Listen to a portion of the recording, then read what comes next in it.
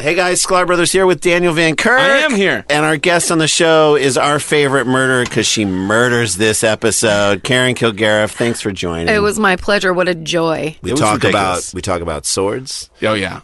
Sword stores. A guy who might have deserved to get attacked. Yeah. I'm not saying he did, but he might have. He's an athlete. Yeah. He's an athlete. That's all you need to know. That's all you need to know. Talk about Claudia and her life changes. Tiny Sasquatches. Tiny Sasquatches. And the Sheboygan Clogger. We need the town's help on that one. This is it. It is sword stores, Tiny Sasquatches, and the Sheboygan Clogger with Karen Kilgariff. You have to listen to this week's episode of Dumb People Town. It's the Starburns Industries Tape of the Month Club. 12 original cassette tapes delivered to your door. Each month, you'll receive a crisp new cassette tape of auditory delights made by some of the most funky and creative artists around. Featuring Dino Stamatopoulos, Natalie Palamides, Johnny Pemberton, Dan Harmon, future Ladies of Wrestling, Alan Resnick and Dina Kelberman, Dynasty Handbag, Jeff B. Davis, Rob Schraub, Lance Bangs, DJ Doug Pound, Kron, Open Mike Eagle, Ron Lynch, and on and on and on. Subscribe now. $13 gets you a crisp, unique tape in the mail each month. For $20, you receive a portable cassette player so you can listen to your tapes on the go. Here's how to order. For credit card customers, please call 747-888-0945. That's 747-888-0945. Or save COD charges and log onto the World Wide Web at d.rip/SBI-PRESS. It's a good deal. Feral Audio. You know what time it is, don't you? That's right. It's Drinky Fun Time, where we drink booze with some of the most interesting people at the coolest places around. So grab a drink, chill out, and enjoy the show. I am enjoying the show already. I really am. We are coming to you today, Drinky Fun Time, from Kentucky, Louisville, Kentucky, at the Bourbon and Beyond Festival. I'm Dan Dunn. She's Emma Patterson. I am. Hello. This is a big deal. It's a big deal because this is the very first Bourbon and Beyond Festival in Louisville, which took me a second to learn. It's not Louisville. Don't say that. Louisville. It's Louisville. Louisville, yeah. Kentucky. And it's a scorcher of a day. It is You're a scorcher sweating, mister. Of a day. You have these pearly drops all over your brow. I'm so hot. And but you know, it's also because I'm excited. I sweat when I get excited. And this festival, it's a 2-day thing.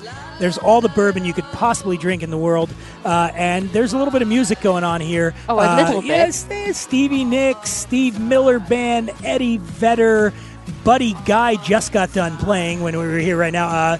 A host of big names. I don't like to make people feel jealous, and that's not I do. Because I'm not making them feel jealous. I'm letting them know that they need to get here next year because this is a serious festival. And we mentioned the whiskey, hence the bourbon part of it. And I don't know in the bourbon world that there is anyone bigger, more important, in my mind, than the man that is sitting here with us.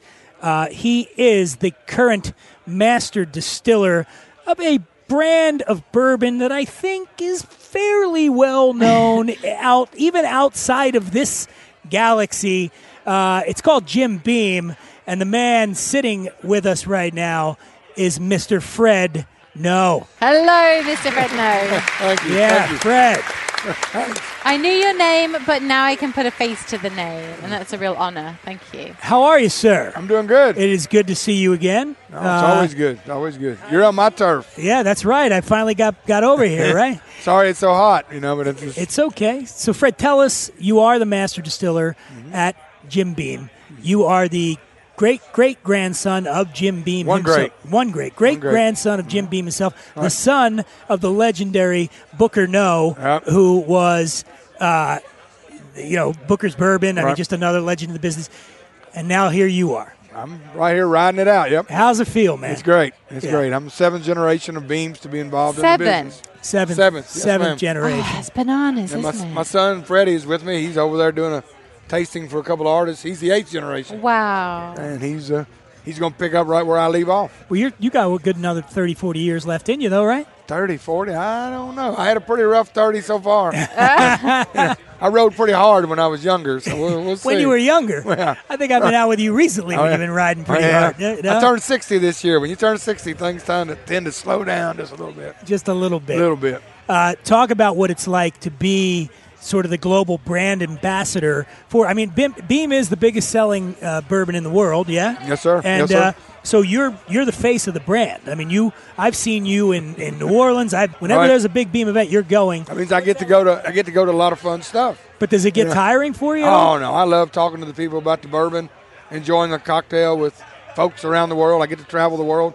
I never dreamed growing up in Bardstown, Kentucky, that I would ever set foot in Russia or even Europe for that matter. Have you had any kind of skin-pinching moments of, is this really happening? Well, when I first got off the plane in St. Petersburg, Russia, it kind of, I said, what am I doing in Russia, man? I know. Are they going to drink bourbon? But they loved it. It was. They did. You had a good time over there. I had a great time.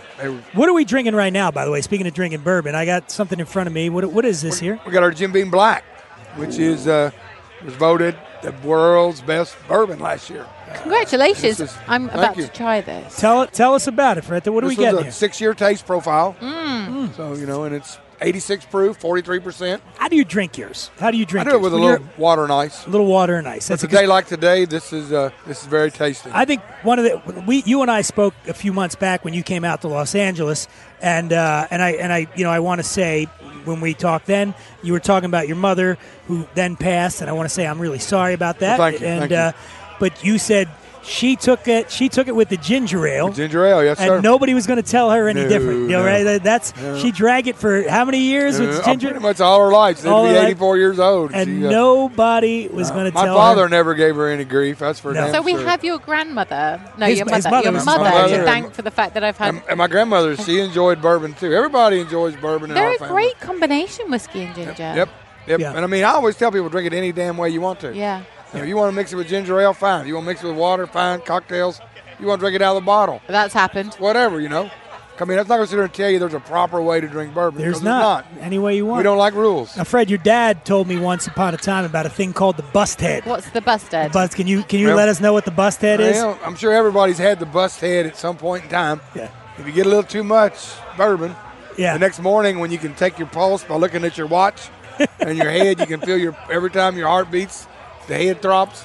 That's the bust head. I feel like we're both going to have bust head tomorrow. Well, at least you're alive. See, that's the thing. When you feel that heart beating. I am just really fascinated about this. Why do you think it is that women have become such huge fans of bourbon in recent years? Really, really recent years, where it is just the something that they are not afraid of and that they are so happy to drink a lot of. I think they've discovered the versatility of bourbon. And, we've got lighter bourbons, heavier bourbons. And, they've just discovered it.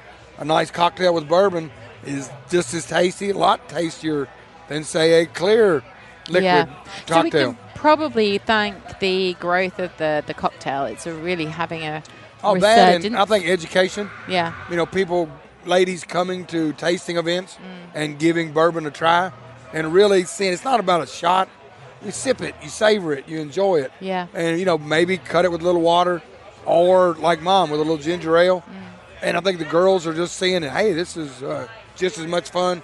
And to be honest, I think some girls like to walk up to the bar and order a bourbon. It's a cool thing. It's a sexy image, isn't it? It'll turn my head when I hear, especially a lady with your accent. I will try. I mean, it's a free country. Drink whatever you like. And I was going to ask you that. Education. Do you drink anything other than whiskey? Oh, yeah. What, you like gin? You gin guy at all? I drink a little. We've acquired a gin company, Sipsmith. Oh, Sipsmith. Yeah, Sam. Sam is right. And distillery. I got a tour of their distillery, and they gave me quite a bit, and a couple bottles. So you like you drink a good gin and tonic, maybe sit on the day like today on the porch. Yep. You keep inviting me to come hang out at the house, and every time one of these days. But I think if I sit on your porch, we're going to be drinking whiskey. We probably will. And what about other bourbons? Oh, yeah. I love to taste what other people are doing. That's the thing about the bourbon industry. We really are friends. Everybody gets along. I mean, it's not like we just had the Bourbon Festival last week in Bardstown. Yeah. And Jimmy Russell from Wild Turkey came to my house for a party. Yeah. Greg Davis from Maker's Mark was there. We did a show with Bruce, yeah. Eddie's kid. Yeah, that's good. And he yeah. was great, man. And he was talking about that sense of community that you guys have. This is a momentum. Fred, can I raise a glass here to Yes, sir. to Jim Beam, Yes. to Booker, your old man who I also met, love that guy. Cheers. Cheers. To you and this cocktail. Cheers. And Emma, Cheers, Emma. producer Bo over there, producer Bo is caked in sweat right now. Look at him; he's covered in equipment, and we made him wear a blanket just in case. Okay, yeah. Before we let you go, any new surprises coming from Beam in the near future? What do you got? What do you got coming up for My us? son has a product. Breaking news? Can we do some breaking news? Breaking news. From the Drinky Fun Time News Desk, here's whoever's filling in for Emma Patterson with Booze News. Well, we have a product coming out, and I'm very proud of it because it's my son, Freddie, has made a Class A blend, which he's taken straight whiskeys, corn whiskey, rye whiskey, malt whiskey, and Kentucky straight bourbon whiskey, and blended them together and created a product called Little Book that is coming out October 1st. It is bottled straight from the barrel, just like his grandfather Booker did Booker's bourbon. And Freddie named it Little Book because that's what my father called him. You'll be seeing it on shelves. It's a limited release. Comes out once a year. Every year, Freddie is going to make a new blend. Little Book. Little Book. And I like that. That's our latest Cute. and greatest. You heard it here first, even though this show will probably air after October 1st, but you still heard it here first. If you think you heard it somewhere else, You're wrong. You're wrong. Right. I cannot tell you how good it is to see you, man. Every time I see you, you look younger. Look at you. What's the secret? Is it whiskey? Is it bourbon? Is it Jim I'm Beam? going to say that, but is that the secret? I think you need glasses. Well, listen, Fred No, the master distiller of Jim Beam. Emma and I are so happy that you came and hung out with us and here at Bourbon and Beyond. And there's going to be a lot more. We're going to have some drinking more Beam a little bit later in the show and talking to some other interesting people. Fred No. Thank you.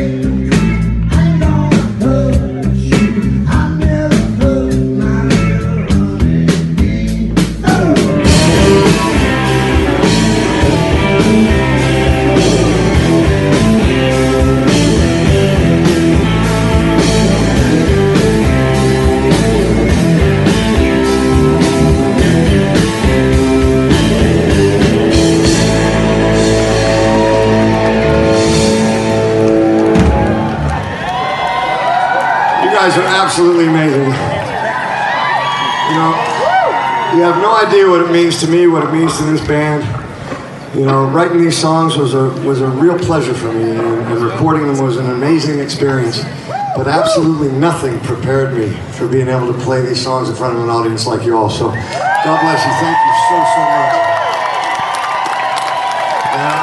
We don't have a whole lot of time to play up here, so I want to take advantage of it as much as we can. I know it is a Sunday, I know it's a bit early, but I want to be able to say I had a drink with all of you. So, yeah. You got a bottle, a cup, or a glass in your hand. Cheers.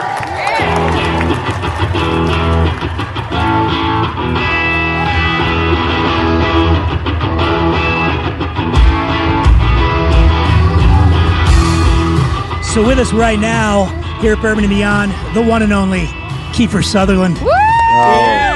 That's very generous. How are you, man? I'm great. How are you? You just got off stage and killed it. Well, thank you. An awesome set with your band. Well, thank you very much. You played early in the day, but it was about as crowded as I've seen up there, man. People were loving it. How did you feel? That's very nice. And then what a great audience, and what it's a nice thing to be able to start out what is going to be a really beautiful day of music, and yeah, we're just thrilled to be here. See, that was what I was most shocked about, was the fact that you seemed as grateful and happy to be up there, as we all were to see you up there. And I suddenly had this moment where I thought, here's a guy who has excelled in a field that most people will never reach ever in their existence. And you're approaching this, what we've just seen, music, in a way where you almost feel like really lucky to be there, but you're fantastic. Well, I am. If you think of, I mean, we can all go through the bands that we know about and how many phenomenal bands in every genre of music there are. Then you try to imagine how many amazing bands are out there that we haven't even heard of yet. So to be given an opportunity by an audience, by a festival, yeah, it's an absolute privilege and an opportunity for us. And you know, the great common denominator for me between acting and music is telling stories. Anybody give me a chance to do that, I'll be sitting and visit with you for a while. I would say it's a rare thing, isn't it, to find a second thing that you were so passionate about in one lifetime. And no, there are a couple girls out there. You know who you are, ladies. Come on the show. But no, does it feel like you have a double life? No. Again, the common denominator is storytelling. The only difference is I get to travel with my band, which are great friends of mine, and we get to get out of town before too much trouble starts, and so so that seems to work out for all of us. But no, again, it really is. Look, no one's going to ever confuse me with Whitney Houston with Kevin Bacon, or no, I get confused by. I'm joking because you said that all the time. You were in that film Footloose. That's right. No, sir, that wasn't me. You know what your error was? If you just stayed blonde. Yeah. Well, man, time took care of that. When you, what was the art? It was Down in the Hole. Your first record came out last year. Mm-hmm. When did that idea first start to percolate in your head to do the record? To do the record, I had no idea to do the record. I had about 25 songs, and I took them up to a great friend of mine, Jude Cole, and I wanted to get a publishing deal with either Sony or BMI or and someone that was going to actually work that deal and try and get those songs out to other artists. Pretty self-conscious about my voice, and also actors doing music. There's a horrific stigma to that. And we did a couple songs, and he really liked them. The guy who produced the record, Jude Cole, best friend for almost 30 years. And he asked me if I wanted to keep them and make a record, and I said absolutely not. And he was smart enough to kind of take me to a bar, and we had a few drinks, and it sounded like a better idea. So we agreed to do about 5 more. And it was about the 5th or 6th song on the record that I actually just really like my songs, and I'm finally got to an age where if someone was going to say something nasty about it, I'm old enough and tough enough to deal with it. Well, the other thing, though, is it wasn't like this was just something you just stumbled upon. You've been in the music business. You had your own record label. Yeah, which should have taught me not to do this at all. Way back in the day. We beg to differ. Yeah, and actually But I'd been writing for years and years, and so, again, I wanted other artists to do the record, and at some point I did decide myself that I wanted to go forward with making a record, and we're in the middle of the second one, and I'll be grateful to Jude as my friend forever, because I wasn't lying up there. The making of the record was great. The writing of the record's been an amazing experience, but playing in front of a crowd, and I don't care if it's 10 people, you get an opportunity to share those stories that are personal, and I'm grateful that you showed up. I have to say one thing. Last night, Eddie Vedder was here. He took a sip of whiskey on stage and couldn't handle it. Spit it out. Eddie, you didn't have that problem. Oh, no. Well, you trumped Eddie Vedder on this. Well, no. It was later in the day for Eddie, wasn't it? That will not be my mom's proudest moment. But, I have a fabulous photo of you on stage just raising your glass of bourbon. Well, for me, it's the easiest way to express to a large group of people, A, you're even, and gratitude. The origin of the toast is one king going to another king's place after everybody was poisoned, and the one king saying, "Here, take my drink so you don't have to worry about getting killed." And he pushed the drink back and said, "No, I trust you." And so that's my way of doing that with them. Well, thank you for that. We're also, and we want to also say there's someone else out there who's really grateful. Her name's Suzanne Santos. We were very lucky to get her Suzanne on the show. from Honey Honey. Oh, fantastic. She was a guest, and she I'm deaf in this ear, I'm sorry. Suzanne's one of the most amazing singers I've ever had the pleasure of working with. When we were working with her, she was the only singer that I've ever seen in the 7 or 8 albums that we made with Ironworks as a studio that would come in and do one-take vocals from beginning to end, and that was it. There was no trying to cut 2 pieces together or anything like that. Yeah. And a phenomenal songwriter and a crazy lady. She was very grateful. We had her on the show, and she talked about you saw her, and it was immediately recognized it. Now, that was the first band you signed, right? The label? Absolutely amazing. Well, there was a few people involved with that, but I'll take some of the credit. No, she only spoke highly of you, honestly. And the video amazing was artist. fantastic. And yeah, Little Toy Gun was a video that I still think is probably my favorite video that I ever made. Really fun. Her new record we love too, but Little Toy Gun, that was where they came to the public consciousness. Well, you know what she wrote that about, right? No, what was it about? It wasn't a gun. Ooh, who is he? Do tell. Tell us. Just listen to the lyric real close. If it was a gun, it vibrated. Now I get it. Okay, she's a smart girl. Keeper, one other question about your set tonight. You chose to do one cover, and I loved how you introduced you very humble. You said, look, you come out here, you hear a bunch of songs you don't know, which I bet a lot of people do know your songs, but then you chose to do Honeybee by Tom Petty. Is there a personal connection there? Are you friends with Tom Petty? Or It's just a a hero of badass yours? song. Or? Tom Petty is. I think personally, and I don't project this on anybody else, but he's my favorite songwriter. I don't think he's ever written a bad lyric. He manages to go from a song like Refugee to Louisiana Rain to Southern accents. I just think he's a badass songwriter, and I idolize him, and if there was anything, and I'm certainly never saying that's going to happen, but it's important to always have something to aspire to. And, if I could ever write a song as good as what I think Honeybee is, I'd probably be done and go on to something else. Oh, wow. You're a big inspiration to so many people, but what is the response from other fellow actors who are trying to get into the music industry or are already in it? I haven't really talked to anybody about that. I haven't. I mean, Kevin Bacon and I have been friends for 30 years. We did Flatliners together, A Few Good Men. I remember when his kids were born. I run into him. We don't even really talk about music. It's just really how you doing and how's because time's so short. So I really haven't discussed it very much with anybody, and subsequently haven't really discussed it with any musicians either. Could you ever collaborate with Kevin and his brother? I mean, that's kind of an arbitrary question. If there was an idea that he had or I had, and that we felt that the other person would be right for that, yeah, I'm not opposed or closed off to anything. I mean, Flatliners, they're just they're renewing it.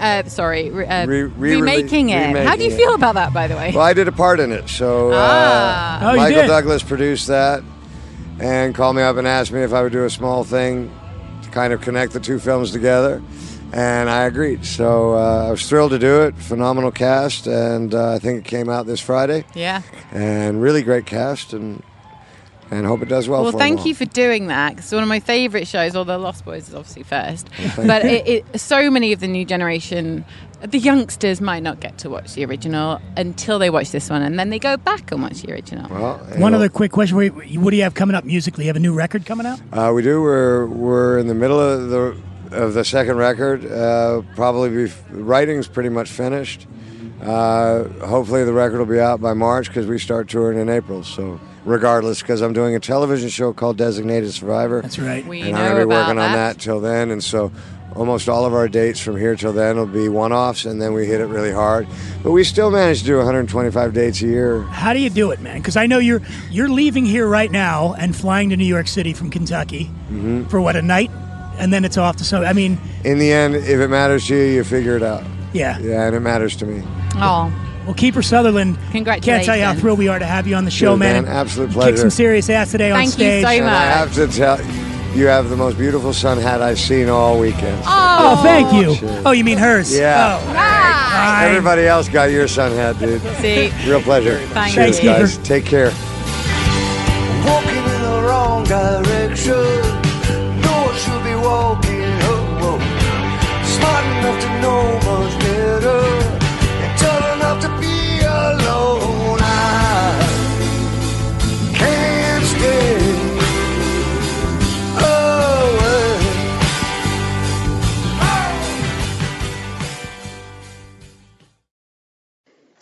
guys, it's Emma from Drinky Fun Time, and there's something I really need to share with you guys. Finding the right hair colour is the absolute bane of my existence. Now, not only are hair salons horribly expensive, I've wasted way too much time in there flicking through some tattered 3-month-old celebrity magazine. I've even tried drugstore box hair dyes. The shades are so unpredictable. I don't know what I'm going to get. I've wasted so much money, and I often end up with colours that just don't suit my skin tone. They don't match my brow colour. But thankfully, I have found a solution. eSalon offers professional grade, completely personalised hair colour created just for you, and it's delivered right to your door. You go online at eSalon, you just fill out a questionnaire, upload your photo, and your personal colorist will formulate your individually blended colour from over 15,000 pigments. So basically, you have a salon quality personal touch right at your fingertips, and you've not even left home.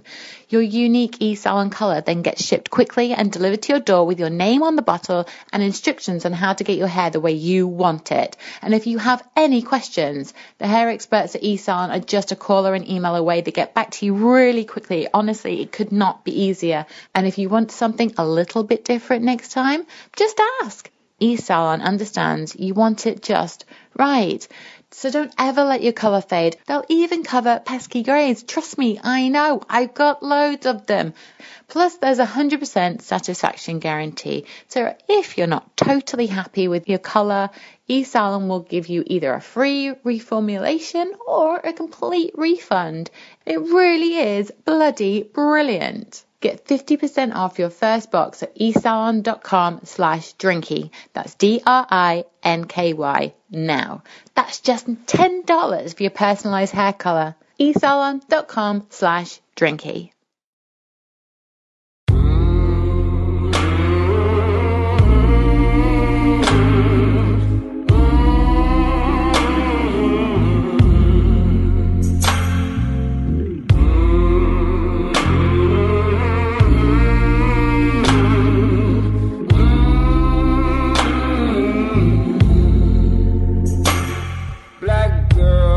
Black girl, don't lie to me. Tell me, where did you sleep last night?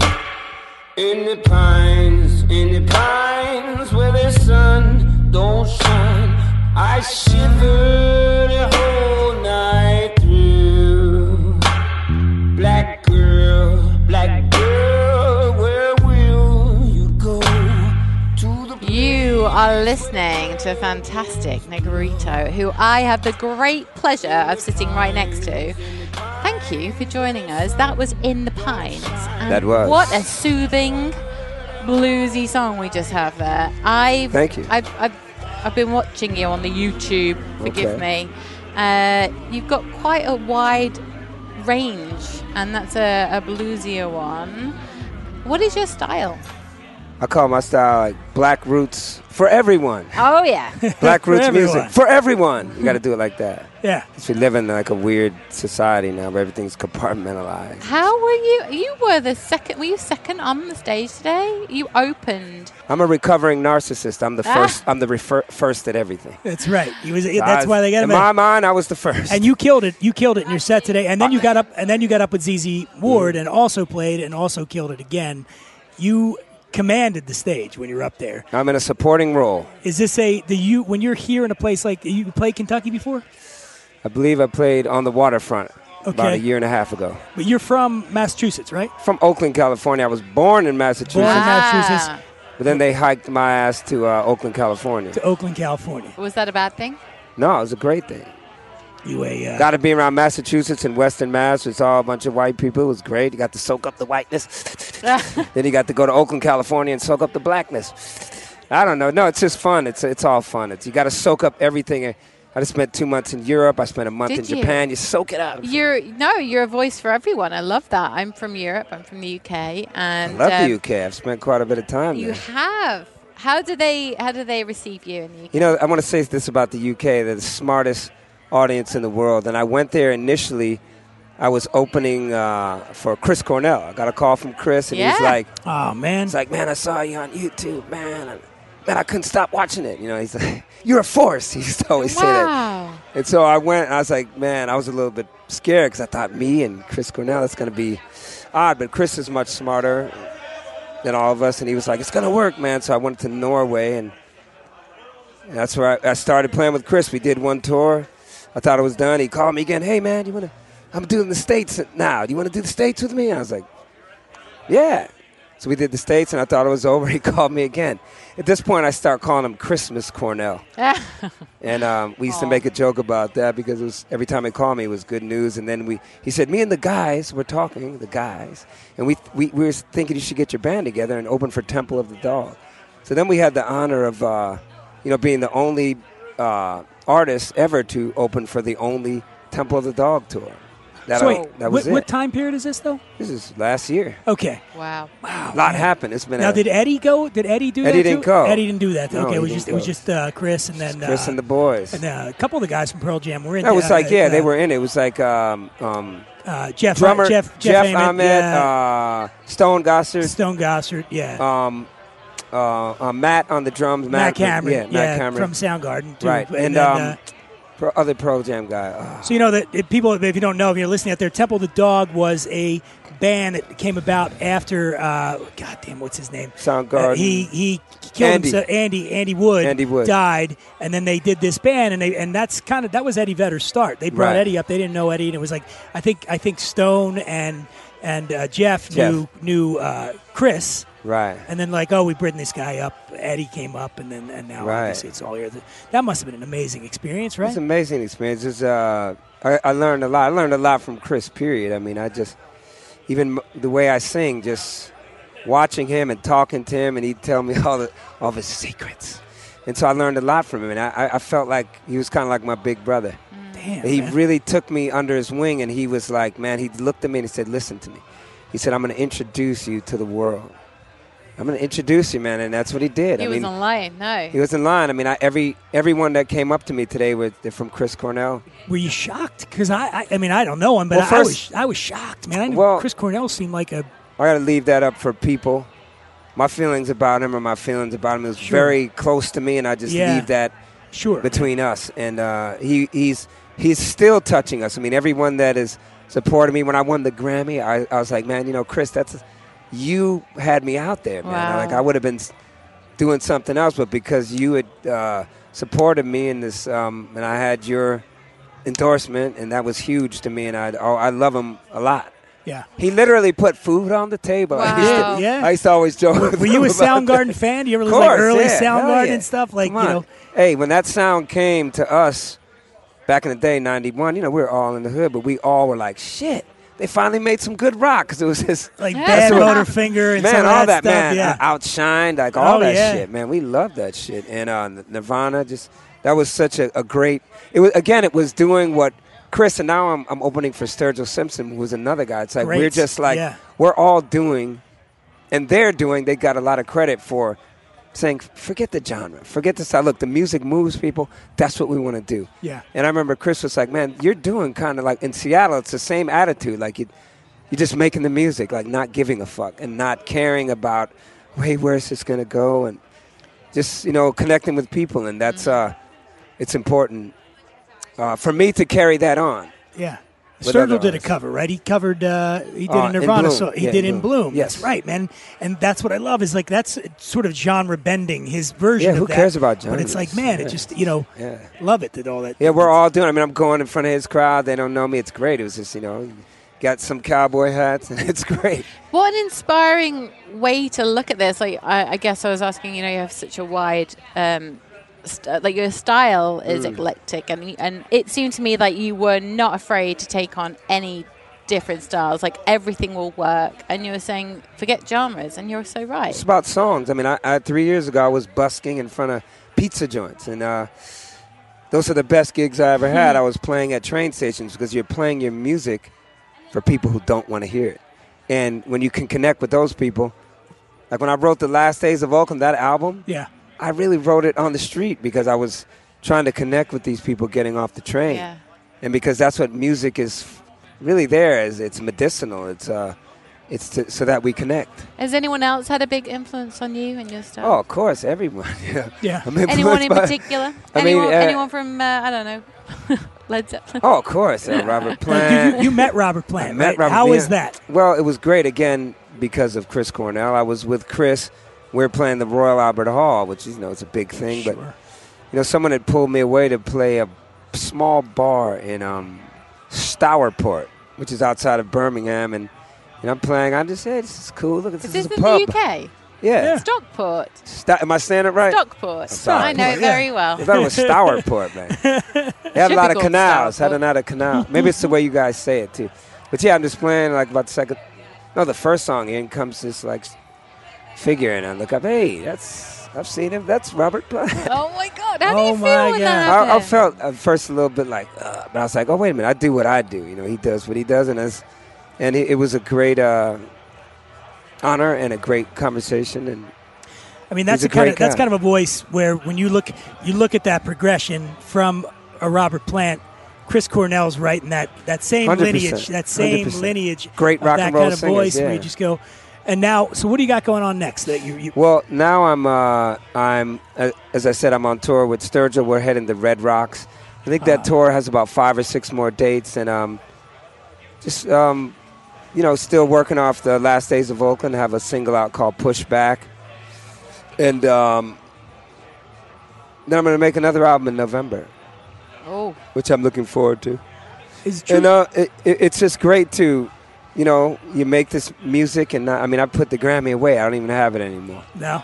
Can we just talk about that for Just a make the second? music, man, and I think that means so much. It's great to get the Grammys. Hey, especially with no label. Yeah. With not. What? Yeah, no label. I won that Grammy with no label. Wow. I went up there, and it was, I think, me and Chance the Rapper. We're the only 2 people, I think, in the history of the Grammys. So you released that one on your own? Come on. Just a dude from Oakland. And you just went home and were like, okay, put this away. Next. It's like a new day. Yeah, you can't keep the Grammy around because it's a distraction. And I don't think about it anymore, and I like that. You just get out there and make that music connect with people, man. That's our job. People need artists now, more than ever. You don't feel any pressure from that? Like No. you won the Grammy for it was like contemporary blues, Best right? contemporary blues album of the year. So now you're not. It doesn't creep into your consciousness. At Not all. interested. That's great, man. It was when I was like playing some stuff, and I just turn around, and it would be there all the time. I'm like, I can't do that.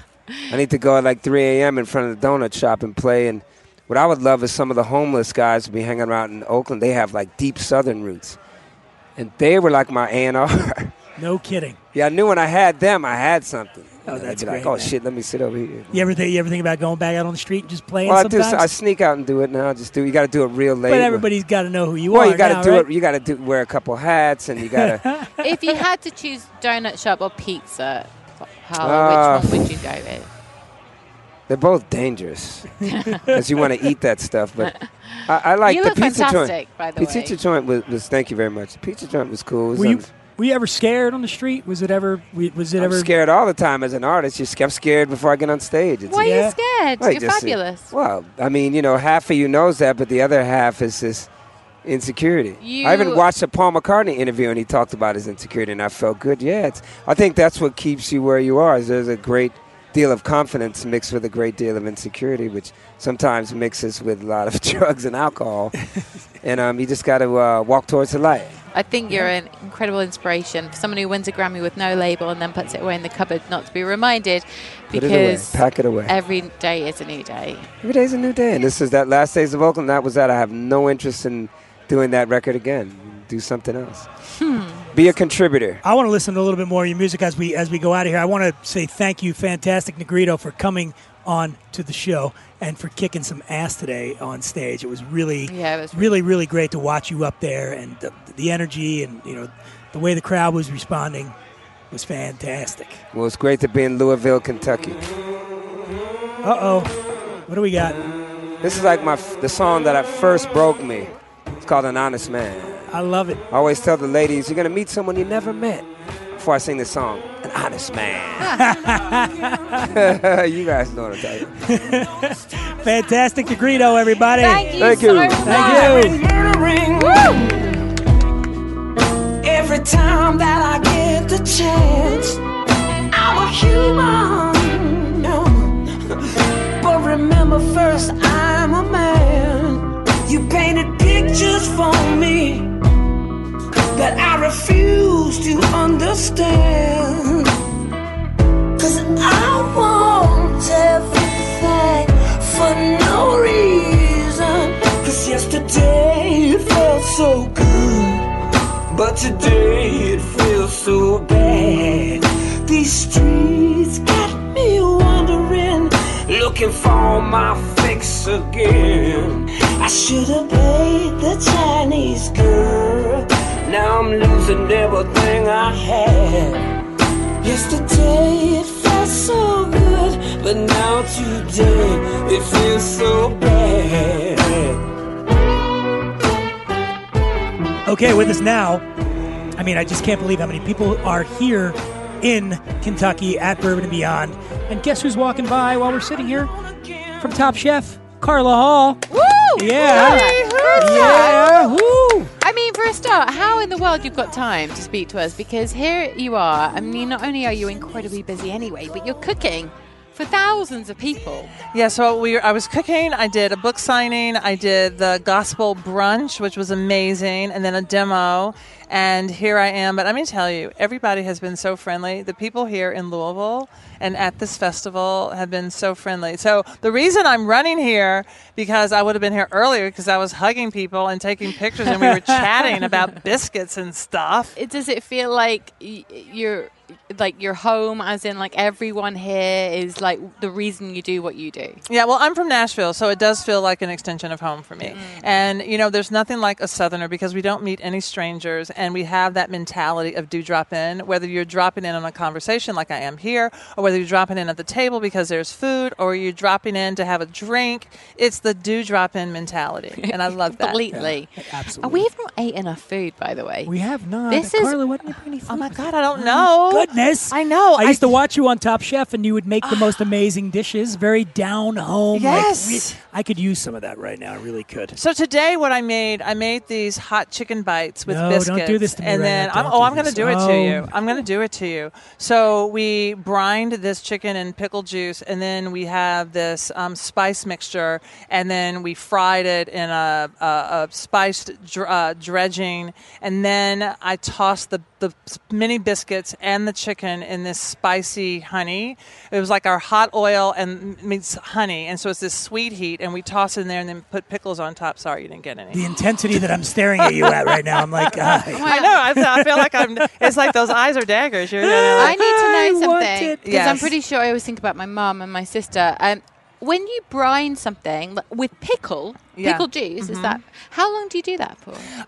It depends on how salty the pickles are. So sometimes I take pickle juice and habaneros, and I do it for about at least 4 hours, maybe 6, because you don't want to do it so much where you lose the integrity of the chicken and becomes kind of cooked in that pickle juice. So I say 6 hours max. Wow. You know, I got to tell you, I've been pickled for 48 hours since I've been I know here. you guys are drinking. I mean, you're like, he's not talking about pickle goodness. juice. Man. You're like bourbon pickled. But Carla, you know what goes really well with whiskey? What? Is pickle juice. Yeah, they do it the does. pickleback. You know the pickleback? You don't know this thing? Oh my God, I don't drink. Oh, that's right, you don't. What's We a do it- pickleback? You do a shot of whiskey, often scotch, but you do a shot of whiskey, and then you do a shot of pickle juice right after. What? It's And called this a is why pickleback. it's brilliant. It completely neutralizes any taste in your mouth. So you've just done the whiskey, which is often burny sometimes if you do a shot.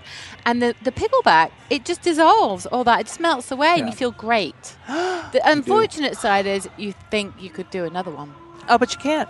Nope. Did you find that out? Well, I have. It's just all research. It's research. Okay, I'm going to make this all about me. Sorry, Dan. No, I'm actually loving this cooking talk because I'm so hungry. Oh, he's already made yeah, it about but please him. keep going. I'm a big fan of chicken wings, and Yes. until I moved to America, I didn't know that it was a meal. You can have many of them, and that's a meal. Yeah. Where are your favorite chicken wings in America? Oh, wow. My favorite chicken wings. Oh, there is this place in D.C. that was like fish wings and tings. It was like fish wings and tings, and it had lots of wings and tings and stuff. They was from Jamaica. And I'm trying to think. There's a place, honestly, in D.C., and they do these Korean barbecue wings, and they take the bones out and they stuff them. So imagine a boneless wing, and it's really crispy and it's spicy, but you have stuff inside and don't have to worry about those pesky bones. But there is a way to actually eat your chicken wings where you take those double bones in like the half joint, and if you hold the wing, because I know it's hot, and you pull out the two bones, right? And then you can just pop the whole thing in your mouth, and it is so amazing. Are you with me? Emma is the most excited I've ever seen her in her life right now. Right?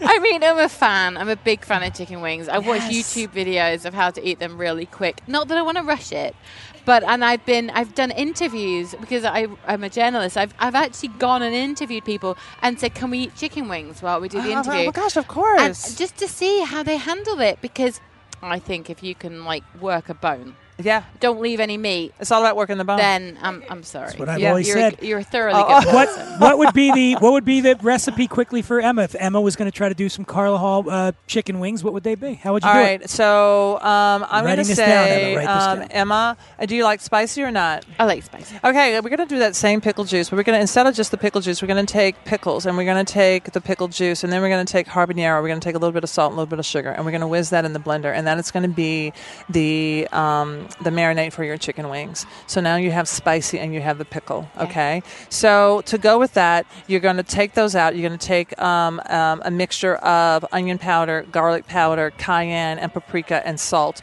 You're going to mix that up. That mixture is going to go on the wings to put on top of what you already had in the marinade. Part of that is going to go into the flour dredge. You're going to marinate. You're going to toss it on the wings. You're going to go into the flour. But also, what's going to happen with that pickle juice? You're just going to allow the flour to stick onto the chicken wings. So you're going to get a little bit of crisp. Ooh. And so you take that out and you're going to shake it, but you're going to get the excess off. You're going to go into oil, a very neutral oil, because you already have that flavor that's already on. What kind of oil? On. So you know what? I like rice bran oil because it has a high flash point and it also doesn't absorb into the chicken, so it's going to be really crispy and it's going to be very neutral and very nice because you already have the flavor that you have on your chicken. You need to add any more flavor, and then you go into this rice bran oil. It's going to be at about 360 degrees to 370 because you don't want them to cook too much, but you do want them to cook so they are so crispy and so delicious, and the juice stays in the chicken, but it's going to be crispy on the outside. You're going to take those out of the oil. You're going to shake, make sure it's out of the oil, and then you're going to go into all of this hot oil that has some of those same flavors, but you're going to have the extra shot of cayenne pepper, and if you like it really hot,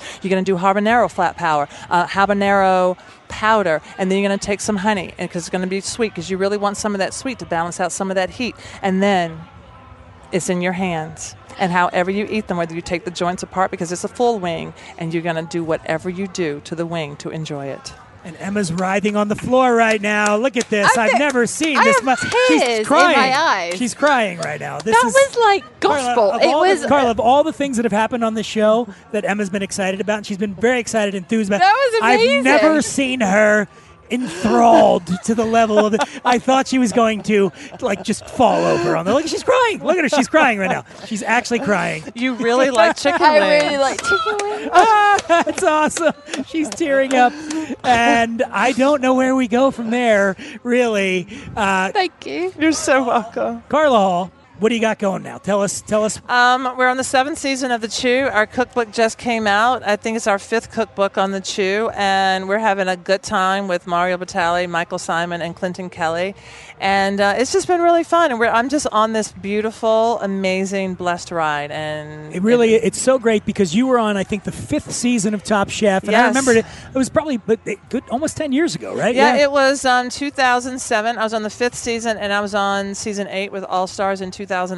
And it was amazing. Wow. I remember watching you on the first season, and there's people you just sort of instinctively gravitate towards, and you think, man, I hope she does well. Thank you. And guess what? You have done very well. You've made Emma's year. If nothing else, if you've accomplished nothing in your career, you made her cry over a chicken wing. Oh my God. She's crying over a chicken wing. You're meant to do what you're doing, lady. You're amazing. Thank you so much for we coming need on the people show. who love it, love what we do. And so thank you for being on the other side of this. And this has been amazing. I'm glad that I got to sit down and chat with you guys. Thank you, Carla. Bourbon and Beyond, folks! Yeah! Don't you feel better? When it sings la la la la. Feral Audio.